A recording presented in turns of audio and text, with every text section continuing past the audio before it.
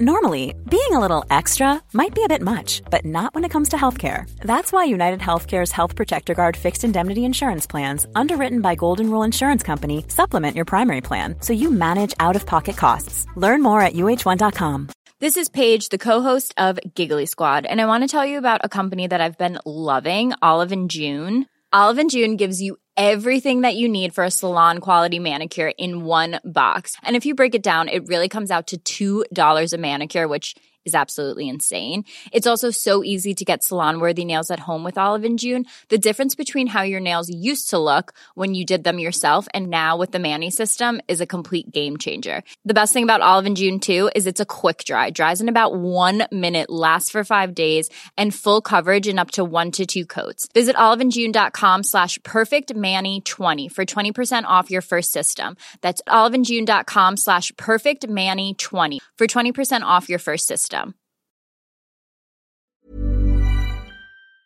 Hi, this is Billie Jean King. This is Marion Bartoli. I'm Mats Wilander. This is Mary Carrillo. I'm Stan Wawrinka. I'm Leighton Hewitt. This is Yannick Noah, and you're listening to the Tennis Podcast.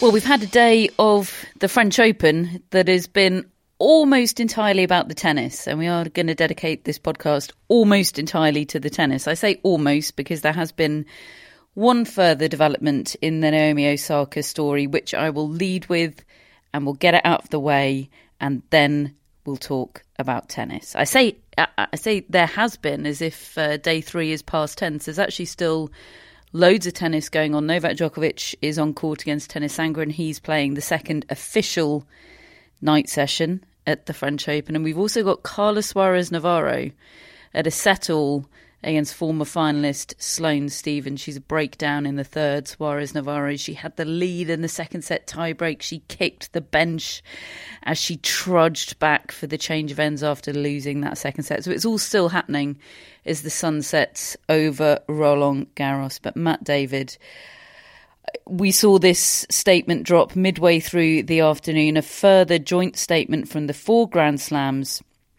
on the Naomi Osaka affair. They said, on behalf of the Grand Slams, we wish to offer Naomi Osaka our support and assistance in any way possible as she takes time away from the court. She is an exceptional athlete and we look forward to her return as soon as she deems appropriate. Mental health is a very challenging issue which deserves our utmost attention. It is both complex and personal, as what affects one individual does not necessarily affect another. We commend Naomi for sharing in her own words the pressures and anxiety she's feeling, and we empathise with the unique pressures tennis players may face. While players' well-being has always been a priority to the Grand Slams, our intention, together with the WTA, the ATP and the ITF, is to advance mental health and well-being through further actions. Today, as a community, we will continue to improve the player experience at our tournaments, including as it relates to media.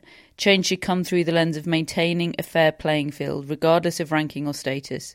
Sport requires rules and regulations to ensure that no player has an unfair advantage over another. We intend to work alongside the players, the tours, the media and the broader tennis community to create meaningful improvements. As Grand Slams, we aim to create the stage for the players to achieve the highest accolades in our sport.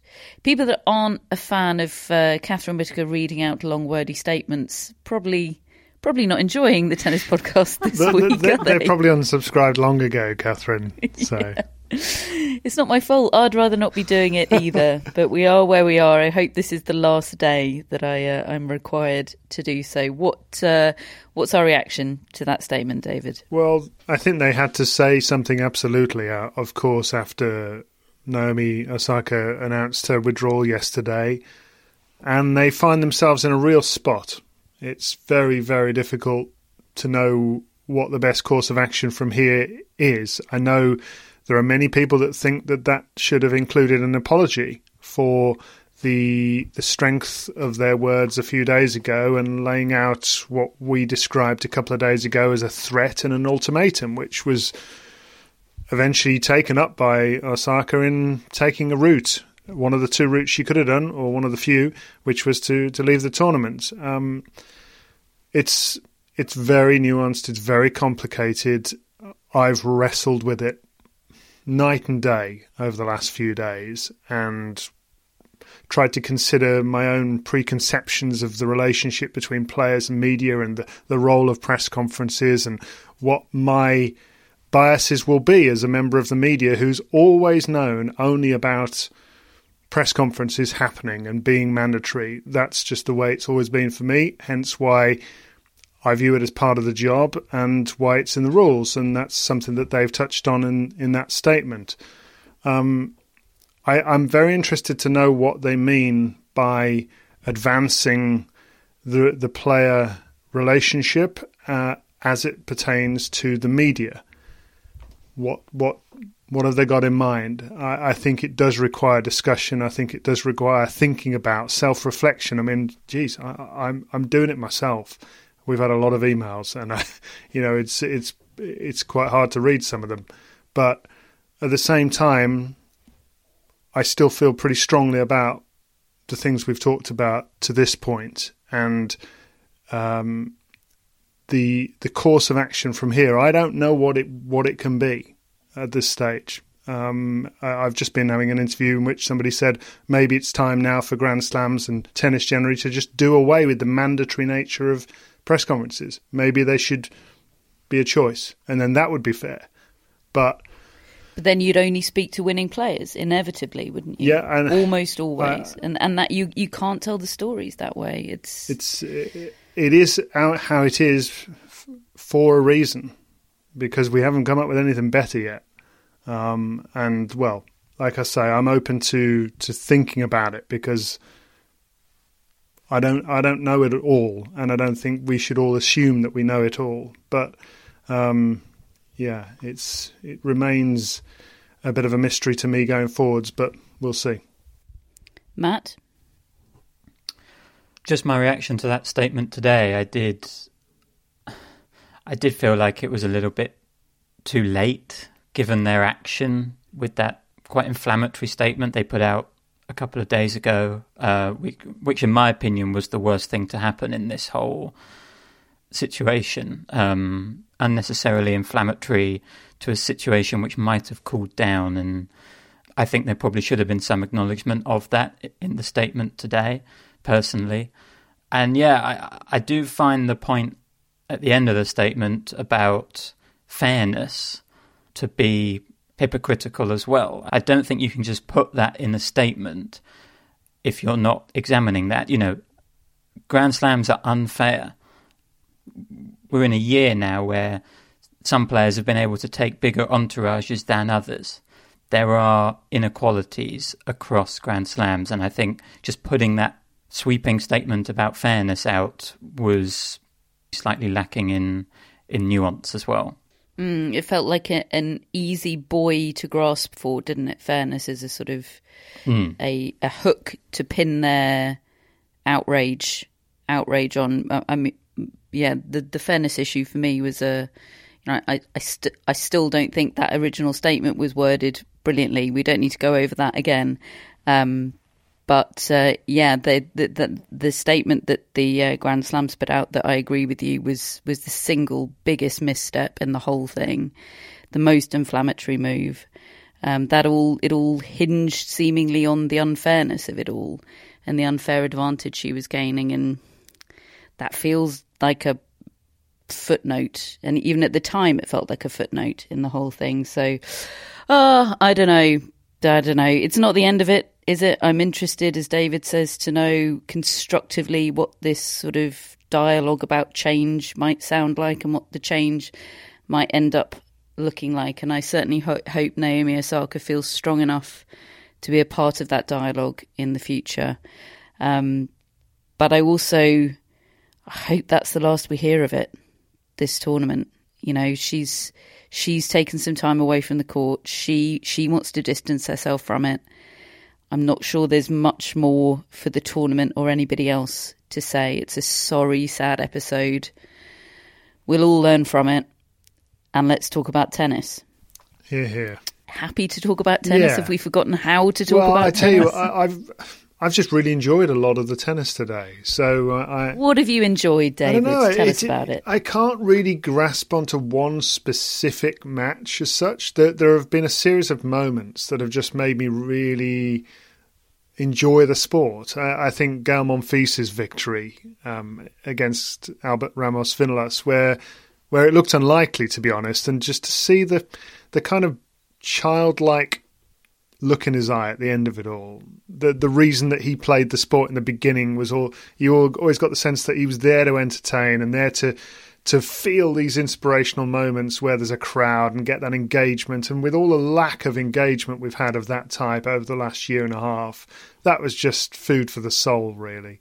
But there were many others. Right at the start of the day, there was a bit of Fiona Ferro action in Roland Garros, which I always love. That's another player that we got to know in October, or when the tennis returned, and the crowd were engaging in her match, and she came back from a tricky position to win. And there've just been loads and loads of matches like that where I don't feel like you would build a whole podcast around, or you would build a whole conversation and think that was the one, but there were just lots of little bits that make up a Grand Slam early rounds day.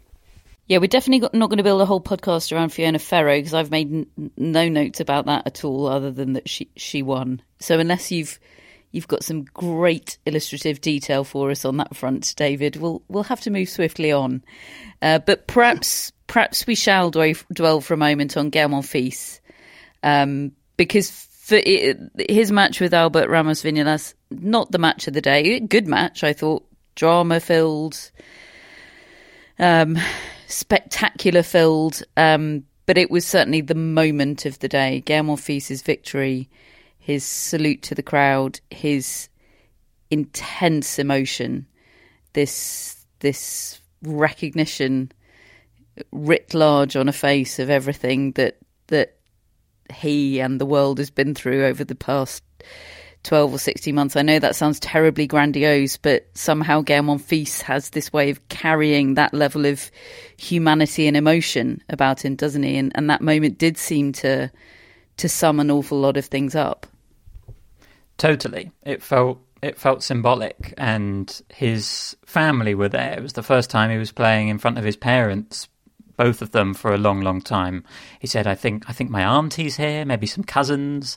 Sort of just, they were all watching him, and Alina Svitolina, who'd won earlier on in the day, made her way over to the court to watch as well. And yeah, just really, really great scenes on match point, because he has been, a showman with no show, and it's been difficult to watch Monfils over these last few months, and I've really, really felt for him. But I did see a little improvement in Rome, where he pushed Sonego, who would obviously go on to have a brilliant tournament himself.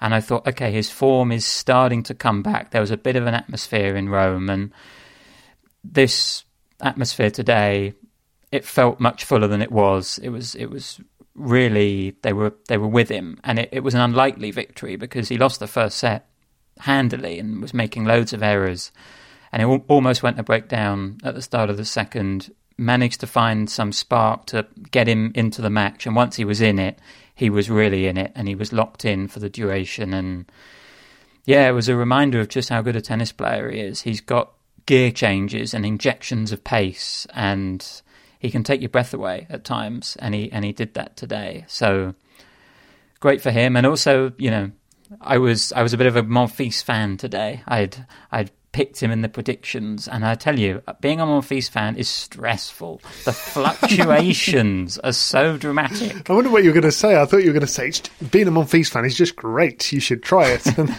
Oh, I mean, it is great, but exhausting. You've got to be prepared to go with him, ups and downs, and he was feeling it physically, hunched over quite a lot in the hot sun. But yeah, just as you said, moment of the day, I think, Monfils winning. Up to you, Matt, whether you continue to go with it, but he's got Mikael Ymer next. He could go on a little run. He might. He could go on a little Roland Garros run. He'd probably be the favourite in that match that'll be a watchable match, that one. Yeah, I've got a feeling that Ymer will be quite a good foil for Monfils. He plays like a little bit of a Djokovic light, does Ymer. He's got very good movement, good ground strokes, but if Monfils is on, I think he could turn it into a show. And if there's a crowd really going for it, I think we could have something special there. Oh, I might try and see if I can vie for Monfils' support in the next round of the predictions. I don't think places are numbered. I think he welcomes all comers. That's true. Yeah. Let's stick with the men's draw then, seeing as we've gone down a Monfils rabbit hole. The 13-time champion and defending champion Rafael Nadal won in straight sets today, but probably should have dropped a set against Alexei Popyrin, the 21-year-old Australian. I've written here, Matt, that Popyrin choked when serving or attempting to serve for the third set. Is that unfair? No, absolutely not. And he used that term himself in his press conference. He said, I choked. Straight up. He had 2 set points, I think, when he was serving for it. On one of them, he hit a double fault. And on another one, he hit a smash long. And then 2 more forehand misses in the game, and it was back on serve, and his chance was gone. You know, you get, if you're lucky, or if you're playing really well, as he was, you get a chance against these top players, especially against Nadal at Roland Garros. And it's a credit to him that he got himself in that position. He was brilliant, I thought, in that third set, Popyrin. He's got so many weapons that can harm Nadal. Nadal had some very generous words about Popyrin, didn't he? And there was definitely, I know Nadal is generous about opponents, but there was definitely something about the way he heaped praise on Popyrin and the weight of his shots that showed he was clearly particularly impressed, I thought. Yeah, I completely agree. I think Nadal really rates Popyrin's game and basically says it's all about his attitude now, whether he makes it right to the top, because as far as Nadal's concerned, he's got the game. And there was a little bit of aggro as well. I mean, it was very light aggro, I should say. I don't want to build it up, but it just reminded me of that quote that Popyrin gave ahead of their match in Madrid, that he was going to try and play like Soderling. And part of what made Soderling so effective against Nadal was that he was prepared to get in his kitchen. Exactly. Make some scrambled eggs. I think it's scramble his eggs. Throw some hot sauce on there. He wasn't standing for Nadal taking time between returns. You know, he wanted to play at his own pace on serve, I think, and they got into a bit of a argument about that at a change of ends. I actually think it slightly backfired, and it sort of slightly got Nadal going again in that third set. It so often backfires, doesn't it? Yes, it does. I think it worked once for Robin Soderling. Marinko Matosevic, yes. Who I think did the kicking over of water bottles, didn't he? I think he did. But I think, you know, as much as he was tested, I think this was a good match for Nadal. I thought he played pretty well. He spoke about how much more he loves the conditions in the Paris springtime compared to last year. He's not worried about getting injured, which was what he said was on his mind at Roland Garros last year. I think this match is a perfect opener for him, especially given that he escaped in that third set and got it done in straights. He'll play Richard Gasquet now, who won the Battle of the Gases. No one gave me anything better, so that's what it is. And we won't dwell on that because it was a stinker. Hugo Gaston, who gave us so much at the French Open last year, was comprehensively outplayed by his countryman Gasquet. So it'll be Gasquet Nadal in round 2. 16-0 head-to-head for Nadal. How many? 16-0. I think Gasquet might have beaten him at the Petits Arts or something like that when they were younger, and has never won since. And yet they came along at the same time as 15-year-olds. And there is some baggage. I know in 2 days' time we're going to hear the nobody beats Richard Gasquet 17 times in a row. We're going to hear that several times. We all need to brace ourselves for it. But there comes a point, I think particularly if you're Richard Gasquet, where baggage is insurmountable. Yes. Does anybody disagree? No. No. No. Okay.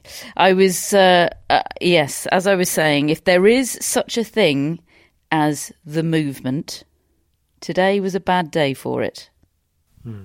Remind us about the movement, David. Yeah, the movement refers to something a former colleague of mine at the ATP once said after Albert Costa had the temerity to beat Juan Carlos Ferrero in the final of the French Open about 17 years ago, when the ATP were running a massive marketing campaign called New Balls Please, and they'd got a big poster of Marat Safin and Leighton Hewitt and Juan Carlos Ferrero and some bloke called Roger Federer, who was about 19 at the time, and they actually wasn't 17. It was 20 years ago that they started this campaign, and then Ferrero lost to Albert Costa, who was very much not the future of tennis as far as the ATP were concerned at that point. And he just sort of shuffled over to me and he goes, "This is not good for the movement." I love that story so much. Well, today's Albert Costa is Jan-Lennard Struff and Andreas Seppi. Yes. Because they respectively have beaten Andrei Rublev in 5 sets and Felix Auger-Aliassime in 4 sets. Two quite different losses, I think.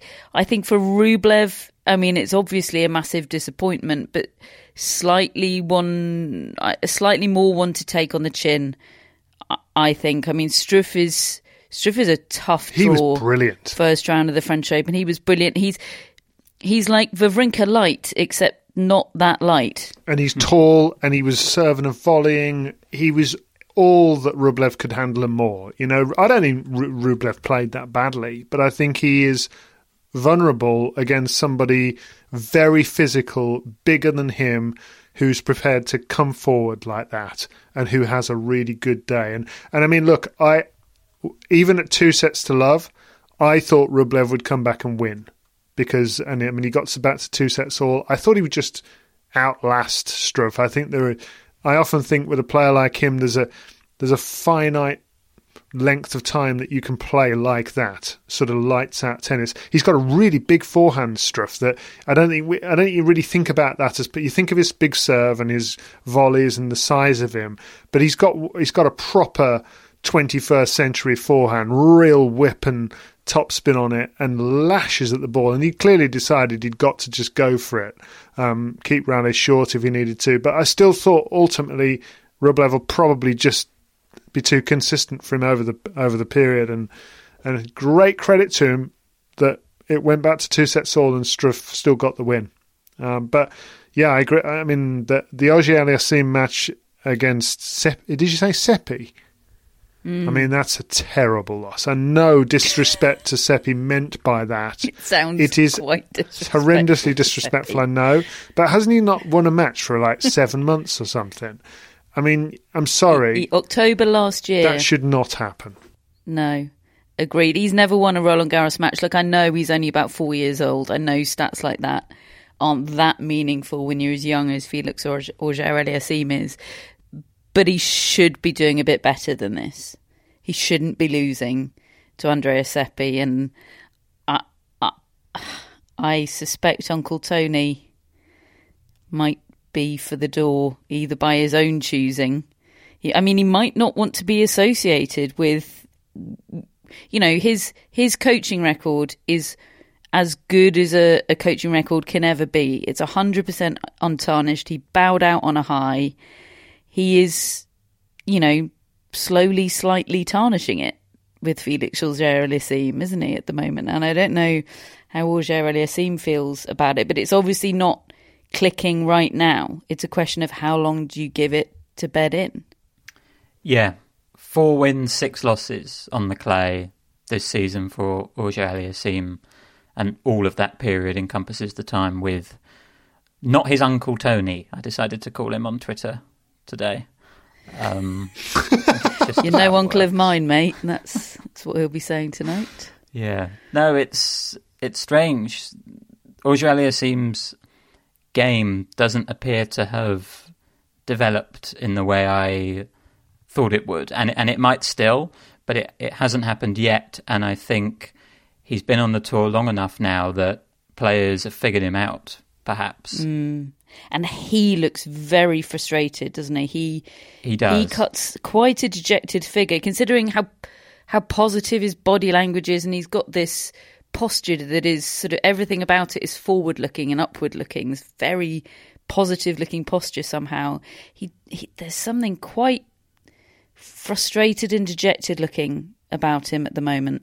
And it's just alarming how many errors he makes. You know, I feel like he should be just way more solid than he is. You know, I always go back to David describing Tsitsipas, and Tsitsipas takes big cuts at the ball, but you're confident he's going to make it. There's safety in those shots. With Auger-Aliassime, he could hit it for a winner. He could frame it out the court, and I'm not sure he knows what's coming next. For a guy who, as you said, looks like he's in control and poised, his game is quite dramatically out of control a lot of the time. It's like he's playing in altitude all the time, and he's playing with a really light racket that, you know, can do incredible things, but he hasn't fully got the control over it. Struff, by the way, is coming for Kei Nishikori's 5-set king status. Wow. He's won his last 7. Wow. That's quite something. It is. I did not know that when I was making my, I think Rublev will win this. At every step of the way, David said, nah, Rublev's got this. Every step of the way. David's just a big believer in the movement. You know, he's got swept up in the movement, can't see the wood for the trees. Do we include Matteo Berrettini in the movement? He's a bit older, isn't he? I think if you were 25. If you were a movement member and you were desperately searching around, you might grasp at the straw that is Matteo Berrettini, because he was very, very good today. I think Matteo Berrettini is the sort of teen actor that's actually 27. And you know they're playing an 18-year-old in all these films, but actually they're 27, and so I think he can get away with it. And because he's still new, he's James Van Der Beek. Yeah, he had his breakthrough a bit later than some of the other child actors. You know, so it's okay. He still feels quite fresh to me, and I think because he's had another move in the last 6 months, because he had his breakthrough moment, then he had a quieter time. Obviously, we've had a pandemic in the middle of it, and he's come out of that. And I don't know. I think I feel really optimistic for Matteo Berrettini because he can play on anything. That's not that common. That a player looks pretty much as confident on all the surfaces, and yeah, I mean, I saw the first set of his match against Taro Daniel today, and crikey, I mean, Daniel makes... That wouldn't have taken much time out of your day, David. 25 minutes to be precise, 6-love. Taro Daniel looks like Andrei Rublev having pumped iron. And yet he managed to win the third set. So I don't know quite how he did that, but Berrettini, I think, is going to go far in this draw. Yeah, I think so. I think we've all got him in our quarters, haven't we? I think we've all got him beating Federer, perhaps in the fourth round. Just wrapping up the men's draw, as we talk to you, Djokovic is a set and a break up on Tennis Sangren, although Sangren does have a break back point. It's looked pretty comfortable up to this point, though. Karatsev won today. He could be a beneficiary of Rublev's loss. He's in the Rublev section. He looked really good. The draw, yeah. He did. Speaking of kind of physical colossi. Very funny line from him as well in his press conference. He beat this guy, Jensen Brooksby, who's been winning on the Challenger Tour. And he was asked, Karatsev, what he thought of Brooksby and what he made of him. And he said, I don't know who he is, but I know he's been winning a lot on the Challenger Tour. And I just thought, that's how everyone was talking about Karatsev just a few months ago. Don't know who this guy is. Did he say that knowingly? No. He looks more and more like Stan Wawrinka in terms of his presence at a Grand Slam at a big tournament than ever. You know, he just looks like he's just a bulldozer out to get you. He looked. I don't think Brooksby played badly. He had no say in that match, really. There's nothing he could do. Karatsev is just physically superior, and his shots go through the court in a way that I don't know what you can do about them when he's on, really. It takes a heck of a performance to stop Aslan Karatsev in 2021. Mm. Hiring for your small business? If you're not looking for professionals on LinkedIn, you're looking in the wrong place. That's like looking for your car keys in a fish tank. LinkedIn helps you hire professionals you can't find anywhere else, even those who aren't actively searching for a new job but might be open to the perfect role. In a given month, over 70% of LinkedIn users don't even visit other leading job sites. So start looking in the right place. With LinkedIn, you can hire professionals like a professional. Post your free job on linkedin.com/people today. Burrow is a furniture company known for timeless design and thoughtful construction, and free shipping, and that extends to their outdoor collection. Their outdoor furniture is built to withstand the elements, featuring rust-proof stainless steel hardware, weather-ready teak, and quick-dry foam cushions. For Memorial Day, get 15% off your Burrow purchase at burrow.com/ACAST, and up to 25% off outdoor. That's up to 25% off outdoor furniture at burrow.com/ACAST. Hello, Tennis Podcast listeners. David here. Now, you might know that I love a bit of cooking, and I think I'm quite good at it. But if I'm honest, even I get fed up trying to work out what to do every night. That's where Home Chef comes in. Being able to put together a delicious meal without the long prep and the cook times, well, that's pretty cool.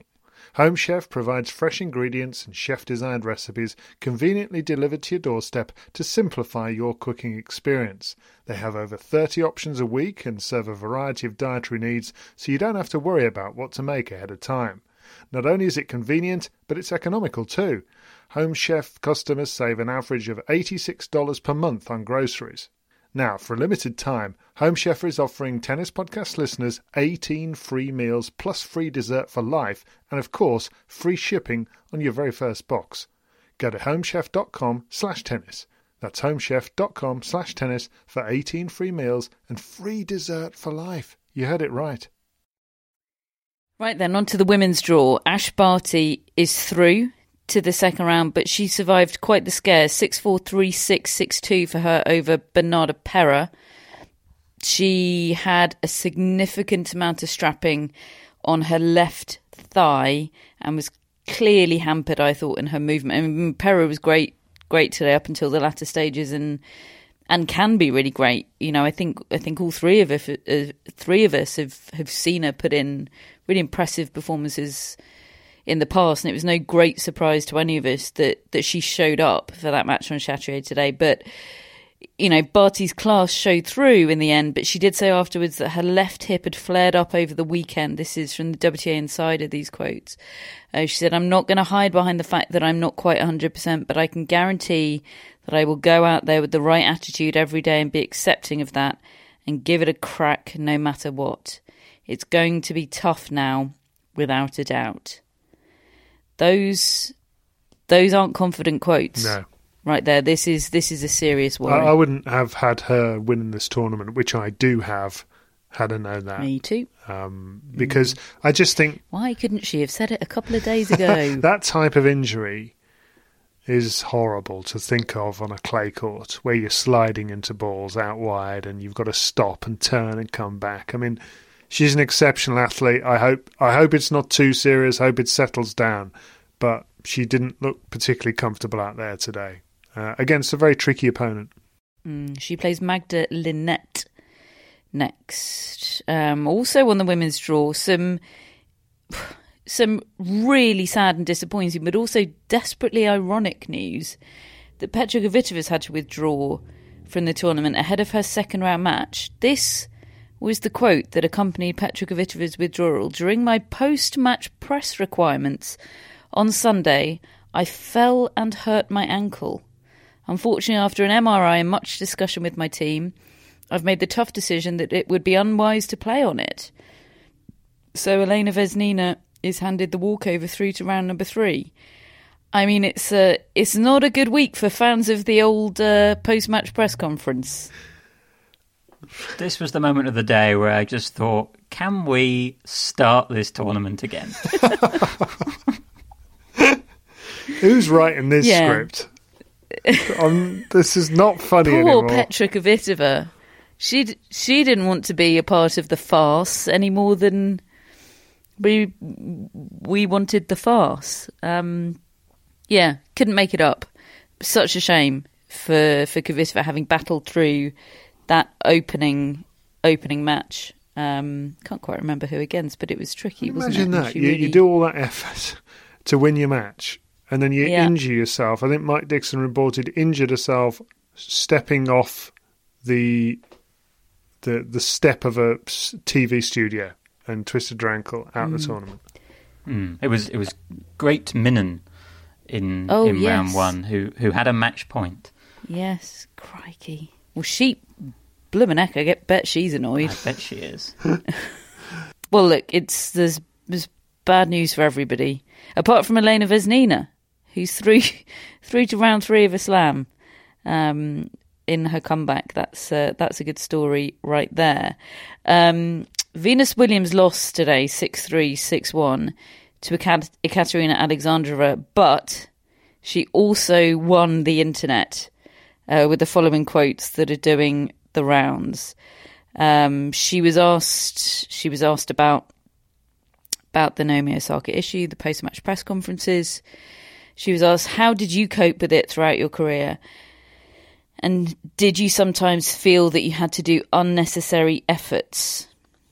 Venus Williams responded thus: for me personally, how I deal with it was that I know every single person asking me a question can't play as well as I can and never will. So no matter what you say or what you write, you'll never light a candle to me. So that's how I deal with it. But each person deals with it differently. I mean, Venus Williams is the absolute embodiment of painting your nails emoji, isn't she? It's such a great energy. And I love it. I mean, yeah, we don't need to drill down into the detail of kind of the logic behind what she's saying as a coping mechanism. I think that's just genius from Venus Williams. Yeah, fabulous. What can you say? She's a queen. Can I just say, Carlos Suarez Navarro's Roland Garros career has just ended. At the hands of Sloane Stephens, beaten in 3 sets. She was absolutely brilliant. 3-1 up she was in a set-up, a 3-1 up in the tiebreak in the second set. And lovely scene at the end with Sloane Stephens giving her a big hug. That is absolutely incredible from Carlos Suarez Navarro. After months of chemotherapy to come back and play like that and push Sloane Stephens, playing really, really well. I'm in awe of what she's just done. And it was a performance that didn't deserve to take place in front of no fans after the curfew had come in. Why they couldn't have scheduled that earlier on in the day to ensure that there were people there to see that, I don't really know. And no ceremony for her either. Seems a real shame. I thought they were both brilliant. I thought it was a great match. That's so much elegance in one tennis match.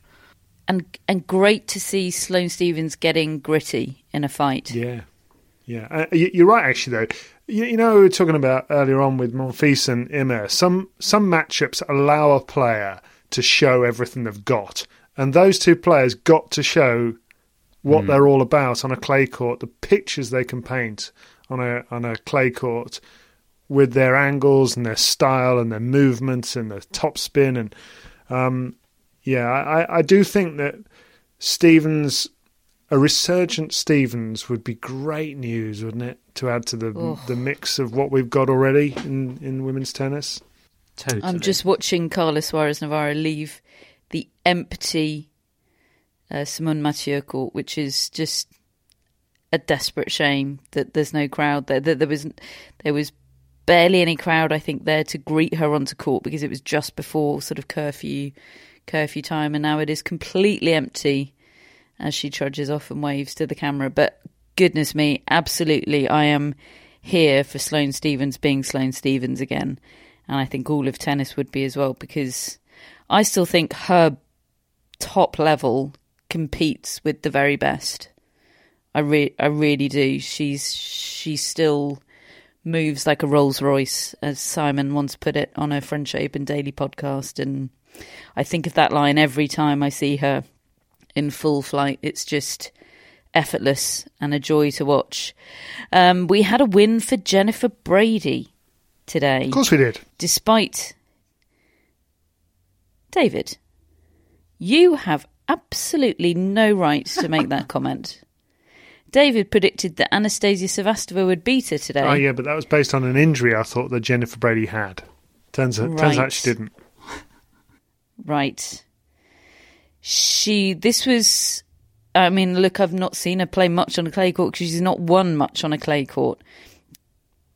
Jennifer Brady, she's got this extraordinarily bad record on the surface, but this was by far as well as I've seen her play on clay. She was really making that forehand have an impact. The shape on the ball, the angle she was creating, that forehand looked so damaging today, I thought. And that's kind of what we've all envisaged was possible for Jennifer Brady on clay, I think. But she's had this sort of inexplicable record. But it looked really good today against Sevastova. None of the junking really worked from the Latvian.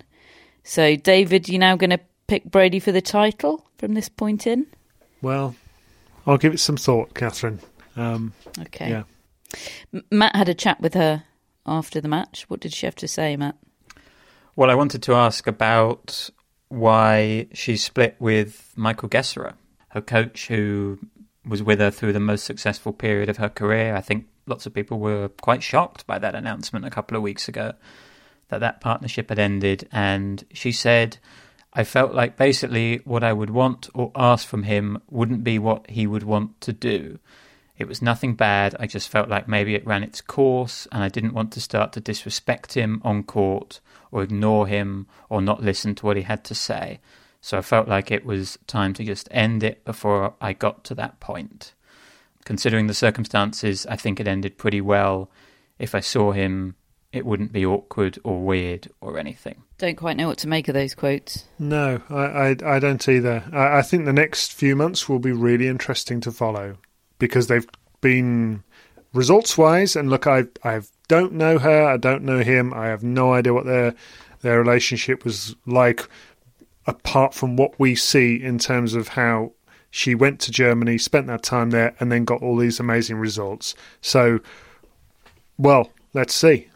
She's working with Brad Stein this week, who is someone she knows from the USTA. Tennis Relived? From Tennis Relived. And what she said, which I thought was very funny, was one of the reasons she likes working with him is that she knows him, so she doesn't have to make small talk. Extremely relatable. Yeah, I love that. I like her. Yeah, that must alleviate a lot of the... I mean, I can imagine if you're worrying about what to chit-chat with your coach, you know, when you're not talking about forehands and backhands, that could be a major distraction because they're there all the time, especially in a bubble scenario. There are definitely coach-player relationships where they work really well together when they're on the court, and then they're really trying to avoid each other the rest of the time because they really don't have much in common or know what to say, and you've got nowhere to go.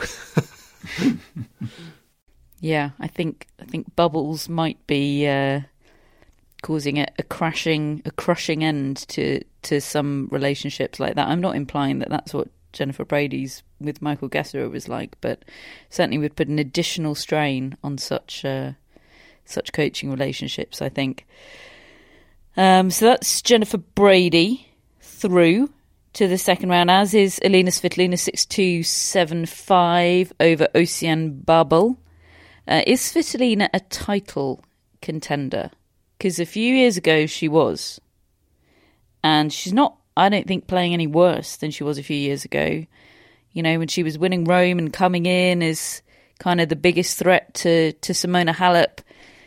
And yeah, times have changed, the field's improved, but she's not even in the conversation anymore. Is that unfair, or is that just how things are? Look, I don't think she is. I don't regard her as a title contender, and it's up to her to prove that to be wrong. Because there have been way too many instalments of Grand Slams now, which she hasn't really made an impact at. I mean, what is it, a couple of semi-finals in her entire career for a player who's been top 5 in the world for a lot of that time. The other players raise their levels to a degree that she can't seem to go with at the Grand Slam tournaments.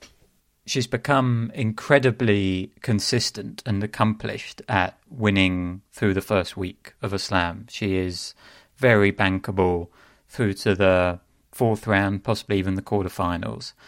But I can't get the Podoroska match out of my head from last year's French Open. If ever there was a time for Alina Svitolina, it felt like it might be that French Open last year. I mean, as it turned out, I think Iga Swiatek was playing the best tennis in the draw, but Svitolina in the quarterfinals was, kind of the biggest player left with the most pedigree on clay.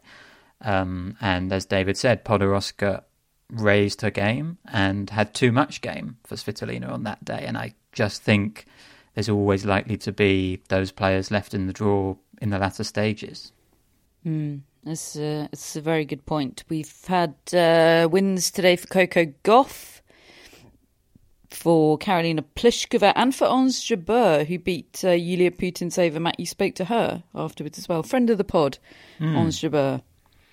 Yeah, I just asked her about clay, really, because I don't think of her as a clay court player, and maybe that's wrong. She reached the fourth round at Roland Garros last year, one of her best slam results. She reached the final in Charleston earlier this year on the green clay. So I just sort of asked her what she likes about clay and what she doesn't like, and her face lit up, and she said, "I love the sliding." It was sort of childlike enthusiasm for sliding on clay. And actually, she said she does like it because it gives her time. It gives her time to bring out the aspects of her game. I think there are some tennis players who, when they have time, they become worse players. But I think Jabeur probably is one who becomes better because she's got options which she can deploy. And, there were so many drop shots in this match today against Putintseva, and eventually Jabeur sort of really took control of that match and just had a bit more power as well. I think she's wary of the physicality on the surface. She knows matches can get long, can get tough. And I think you have to accept some suffering on clay, and it's a bit of a mindset. So, I think basically I learned that she likes clay and therefore is someone to track in this tournament, because she's the sort of player who, if she finds that top gear, can cause problems to anyone. I think she's that good when she's playing well. Noted. Eyes emoji on Ons Jabeur. That's your roundup for day 3. Novak Djokovic has 2 set points at 5-4 in the second set as we come to you. So barring a major incident, he is making his way safely through to round number 2. Tomorrow's schedule reads thus: Marketa Vondrousova starts things off on Chatrier, former finalist, of course, against Harmony Tan. Great name. Then it's Khachanov against Nishikori. And then not before 4 p.m. local time, Serena Williams against Mihaela Buzanescu. And then the night session tomorrow night belongs to Tommy Paul and Daniil Medvedev, which I think could be very tasty. Then on Longland, it's Zverev against Roman Safulin, Russian player. Then Polona Herzog against Caroline Garcia. Then it's Tsitsipas against Pedro Martinez, and Sasnovich against Sabalenka, all Belarusian clash. And then the match of the day tomorrow, I think, is Towson against Azarenka. That's last up on... No, it's penultimate match on court Simon Mathieu. You've got Kasatkina Bencic on Simon Mathieu. Then you've got Roberto Bautista Agut and Henry Laxon. And then it's Azarenka Towson. And then Enzo Cuaco against Pablo Carreño Busta. Plenty more matches tomorrow as well elsewhere, but that's the best of the bunch. On the show courts, we have a mascot for for the tournament. We have Phoebe, and we also have posthumously Lucci as well. So hello, Phoebe, the lovely corgi. Billie Jean is looking all fluffy because I gave her a groom today. That's my next career sorted. I got the scissors out. I got a bit carried away. But I don't want to toot my own horn, but I think I did an excellent job. Her mohawk looks superb. She's sponsored by Billie Jean King. Zeus, I let you down today, or rather Donna Vekic let us both down. Scousel Mousel, Matt, how did you get on for Scousel? Yeah, I've joined the party. Thanks to Gail Monfils. Thanks to Gail Monfils. Lovely. David, Rogue, Jennifer Brady, Anastasia Sevastova. It didn't go well. No. Chris Albert Lee is our executive producer, and we have shout-outs. Matt, who are they for? Natalie Price. Right, Natalie. Price is right. Nothing further to add. Hello, Natalie. Thanks for your support. Alex McClelland. All right, Alex. Ooh. I think I know a McClelland. I don't know if that's a very common name in Scotland. Or maybe that could be. Anyway. Hello, Alex. Thanks so much. Like Alex de Minaur, he won today. He did, and just wearing a great didn't top. quite make the cut on the agenda. Yeah. Yes. Nice shirt. Nice shirt, and much more affordable than the Lacoste one. But probably still overpriced for a shirt. Anyway, final shout-out is for Clarissa Troop, who is the owner of lovely Alfie, who was one of our weekly mascots earlier this year. Lovely Alfie, and Clarissa Explains It All was a great TV show in the 90s. Yeah. Thanks, Clarissa. Thank you, Clarissa. Thank you for listening. Tell your friends if they like tennis, even just a passing interest in tennis. It's probably worth mentioning it to them. We'll be back with daily podcasts for the remaining 12 days of the French Open. Don't be so scared, folks. It's only going to get better from here. Thanks for listening. We'll speak to you tomorrow.